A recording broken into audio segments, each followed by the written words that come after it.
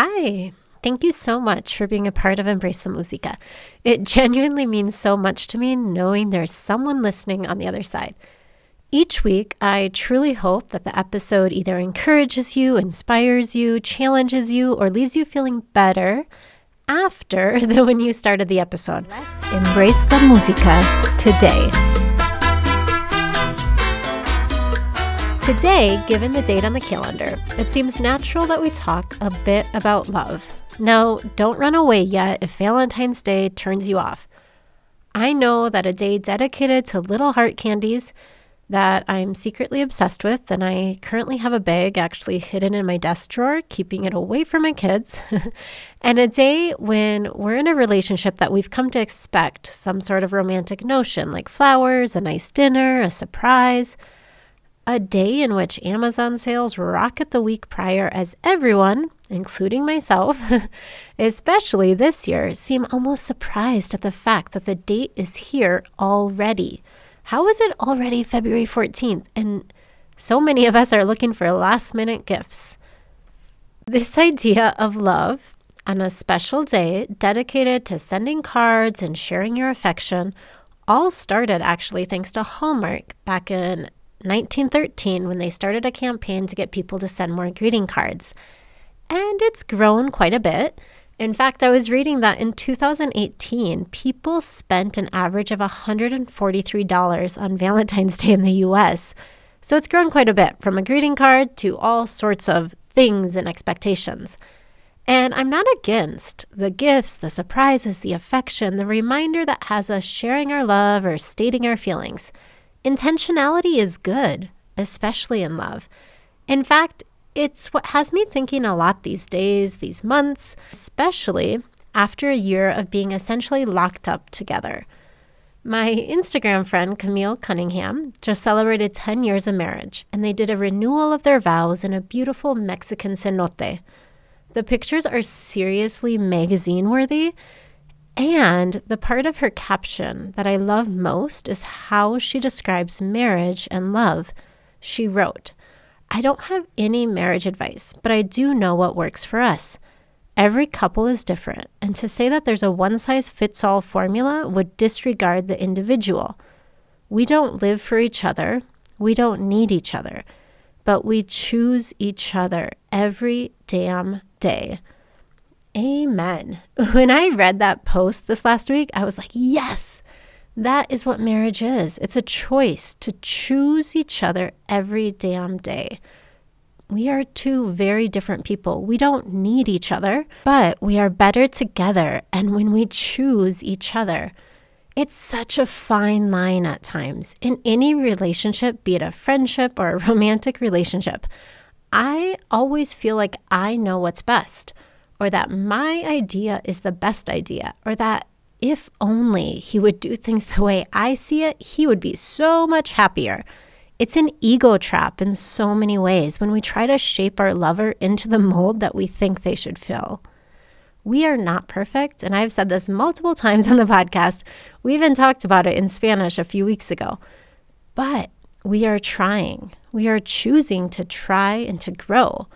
Often, when you are first in love, that honeymoon period that has us running in circles and often with butterflies in our tummies when we first meet someone, that concept that carries us through the hard times and even keeps us together when we don't understand where we're going. The laughter and the joy after getting out on a date night and remembering why you fell in love in the first place. Love has so many ups and downs. And if you're married or in a relationship or maybe aren't right now, but you have been, I'm sure you understand what I'm saying, especially during a pandemic in which statistically it was predicted that divorce rates would surge given the increased time at home without distractions. At the beginning, there was a bit of that curve showing, though I was super surprised actually when I was looking at studies yesterday that show that divorce rates in many states in the U.S. actually plummeted or are at a low. Researchers are assuming that it has to do with the fact that divorce is expensive and two households cost more than one to maintain. And during an economic crisis, it financially doesn't make sense to get a divorce and spend more money. As I say that, I understand the lack of emotion in the research. It doesn't seem fair to either party if both people are unhappy that they're staying together solely because of their economic situation. But it's interesting data that's coming out of this pandemic. And that piece about finances is so real. My close friends know that our recurring stress or arguments in our marriage are always about finances, about managing money and about saving and how we spend and all the things. We've done the Dave Ramsey training, which I recommend if you're in the same boat as we are, even as a single person or someone not in a relationship. It's great to get your finances in order as it helps kind of maintain those stress levels. And there's always something in our relationship that ends up being the Achilles heel. For us, it's money. For you, maybe it's future plans. Maybe it's employment. Maybe it's the way you raise your kids. Maybe it's the way you feel most loved. Maybe it's how you're helping in and out of the house. Maybe it's showing physical affection. Maybe it's words of affirmation and the little things.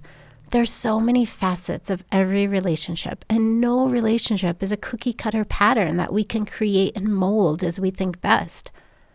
It is a choice every single day. And it is a choice to be grateful for what you do have, the beautiful parts of this messy life. I know that this sounds cheesy, but seeing the good side of your spouse or their qualities you may even take for granted while complaining, even if it's an internal complaint about the things that bug you or what you wish you could change with a magic wand, there is always something good to be found.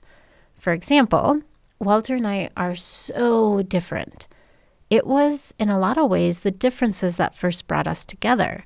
He is spontaneous and hates planning anything, whereas I plan years in advance and have calendars to prove it. He focuses on what is in front of him at any given moment, and I dwell on all the what-ifs of our future.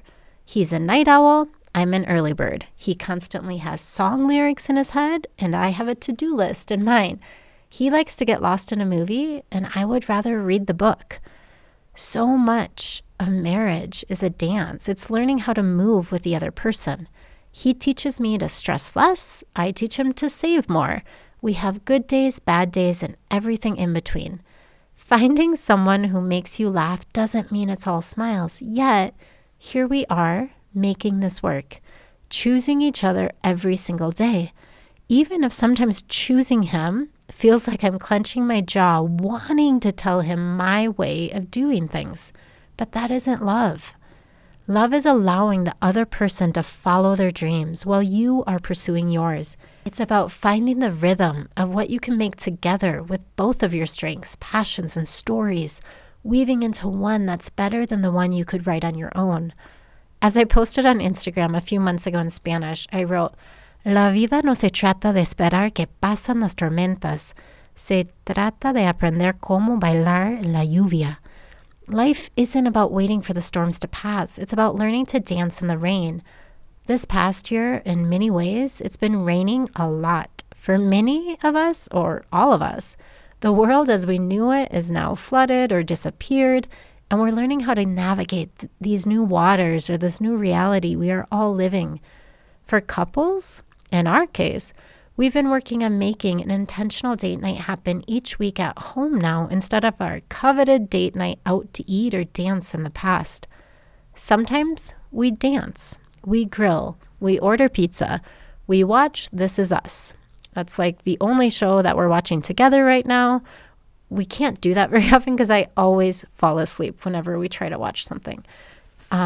We talk without interrupting the other person. And we have a rule. We are not allowed to fix the other person or the problem they are talking about. I don't know if that makes sense or not, but we are being extra intentional these days and honestly extra grateful that we have each other despite the tension that we do sometimes feel. I don't know where you find yourself on this journey, whether you're in a relationship trying to make it last, wishing things were different, if you're choosing to make it work despite the odds, or if you're on your own learning how to love yourself again. It's such a delicate line to dance because often when we are vulnerable and we choose to love someone else, we can be hurt. If our partner isn't wanting to listen to us or allow us to grow, it's discouraging, it's disheartening, and there are times that it's not worth it. I often use the metaphor of dancing when it comes to marriage, probably because we met on a dance floor and we still love our little dance parties for two on a rooftop patio. But in a dance, it does take two to tango. And if you find yourself alone or starting over or waiting for a partner to come along, take this time to love yourself, to figure out your dreams, to take care of yourself and your heart before opening it up to someone. I know that holidays like Valentine's aren't always happy for everyone. I fully understand that. Whether you're waiting for someone to love, trying to remember how to love the person in your life, starting over when it comes to love, or just trying to love yourself, your beautiful, perfect, and vulnerable self, despite stories you've told yourself for years. Wherever you find yourself, remember we all have a choice. We have a choice in how we react to the world around us and our circumstances. We may wish things were different. For those of us with little ones at home right now, oh, how I wish they were able to go to school. And I wish things were different now that it's been nearly a year at home and schools are still closed in Mexico. But I can choose to make the most of these days, to enjoy the million questions I get about the why and the how the world works from my 5-year-old, or the knocking on my door 20 times an hour from my 3-year-old. It's okay to feel sad. It's okay to wish things were different. These are normal feelings. We also have a choice in how we move forward and what to focus on, whether it be in the little day-to-day things or the relationships in our life. To quote Camille or Cam one more time, we have a choice every damn day. So happy Valentine's or Galentine's to my amigas taking the time to listen to this.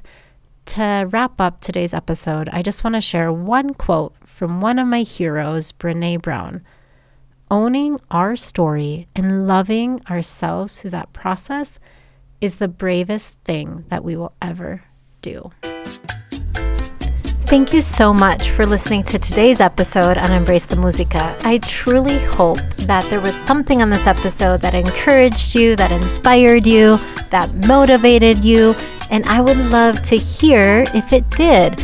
So please take a screenshot, tag me on Instagram, share it with your friends, invite another friend to listen, and until next time, with heart and humility, embrace la música.